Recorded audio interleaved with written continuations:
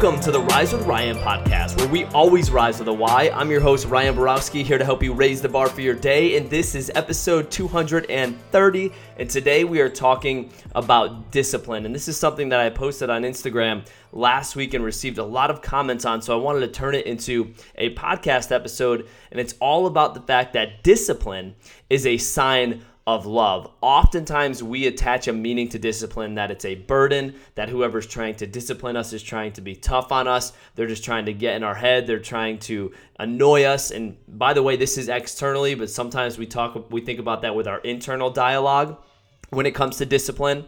So again, this is a reminder that discipline is a sign of love. In fact, if you think about your parents or friends or coaches, teachers, loved ones, they discipline you. They discipline you because they know what's best for you, and they want to make sure that you live up to what's best for you so that way you can be the best person that you can be. They know that you're capable of more than possibly that you even see. Now, this same thing applies for self-discipline. So this is all about external factors right now. Your coaches, your parents, your teachers, your peers, your loved ones, and that's important. We would not be here today if we didn't have the discipline of those loved ones around us. But now take this internally and think about self-discipline. When you keep the promises you make to yourself, it's a sign of self-love. It's a sign that you are capable of more. So here's what I want you to do. I want you to appreciate the discipline you're getting externally.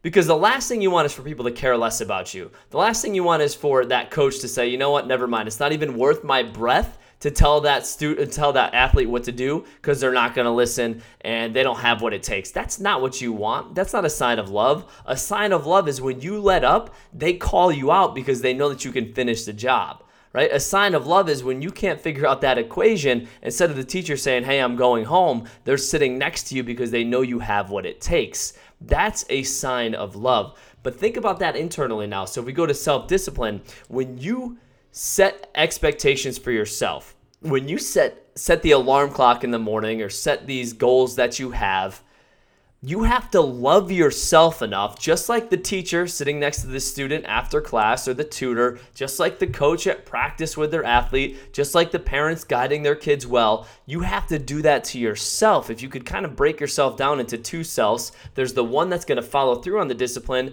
and then there's the other part of you. There's the student and there's the teacher.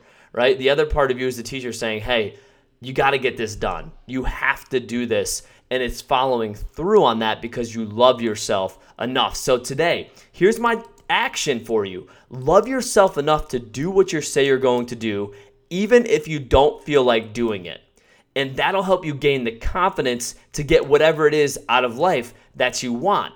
Because when you keep the promises you make to yourself, that's self-confidence. You've heard me say that before. Self-confidence is keeping the promises you make to yourself over and over. And over time, little by little, a little becomes a lot. And you start to build this love for yourself. You talk about self-esteem. If you want to build your self-esteem, start by getting some small wins. Start by having the teacher sit next to the student, the coach talk to the athlete. Be hard on yourself and follow through on that.